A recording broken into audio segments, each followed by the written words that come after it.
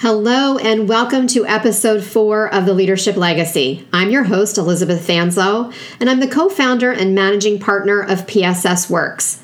My partner, Carol Westbury, and I focus on the people, strategy, and systems of businesses.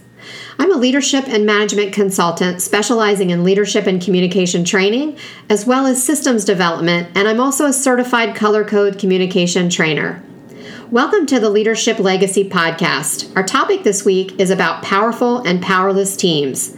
And I want to talk about spotting the differences between the two and why they're so different. Have you ever worked somewhere where teamwork and communication are really dysfunctional? Working in this type of environment is never easy, and it's really harmful to the business and to your team.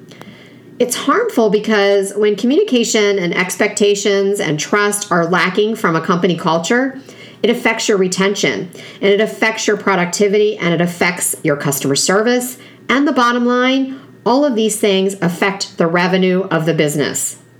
And in this type of environment, what you end up with is what I call a powerless team. You create a powerless team when you create a group of people who are afraid to think for themselves for fear they're going to make a mistake. And you can spot a powerless team from a mile away. A powerless team feels a lack of trust and respect from upper management.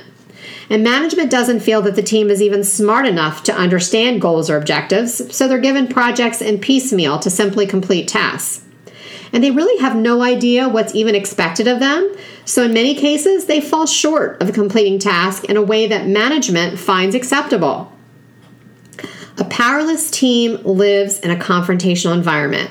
So think about that. There's drama, there's tension, and those are norms for a powerless team. Infighting is a norm. And HR, they spend a lot of time managing those types of employee issues, and the productivity overall is going to suffer. So a powerless team doesn't understand accountability because they have no skin in the game. They show up, they collect a paycheck, and how can they be accountable for anything when management doesn't trust them enough to share goals and objectives? A powerless team watches celebrations from afar because management takes credit for those wins, and 9 times out of 10, they exclude the very team that worked hard to make that win happen. And they fight for themselves because no one else will, so there's no loyalty to other teammates or even to the company. When you have communication and it's the top of its game, teams understand expectations, they understand accountability, and they take responsibility. Keeping people engaged, productive in this type of environment is so much easier. You can see the difference in how your customers are serviced and how they're taken care of. And increased revenue is usually a direct result of a powerful team or multiple powerful teams. When you create a powerful team, you create a healthy team who not only think outside the box, but they have a real interest in creating that successful company. Powerful teams are easy to spot too. Powerful teams take part with management in communicating goals and objectives within the company. And they have clear expectations of what's needed. And there's total buy-in because management has shared that with them. Powerful teams never work in an environment of confrontation. They're instilled and they support open conversation and communication with each other. And management encourages that communication to eliminate issues. And so they work to find solutions together.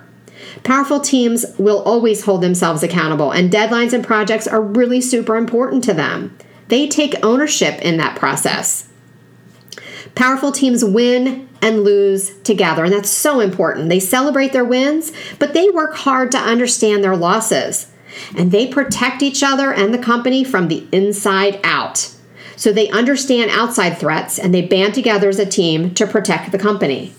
Powerful teams protect the business and each other from the inside out. I want to say that again. You can't protect a business from outside threats when you're too busy fighting internal ones.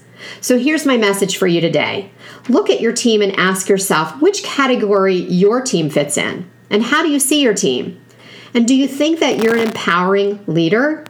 Empowering leaders share vision, they share the mission, and they lay out the expectations with their team. You hired that person on your team for a reason. So give them the tools they need to show you what they can do.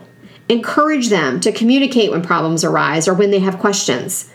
And guide and mentor them to higher levels. Inspire them to want to learn more and to take responsibility. And remember, people don't leave jobs, they leave bosses. Thanks for joining me this week on The Leadership Legacy, and I look forward to connecting with you next week.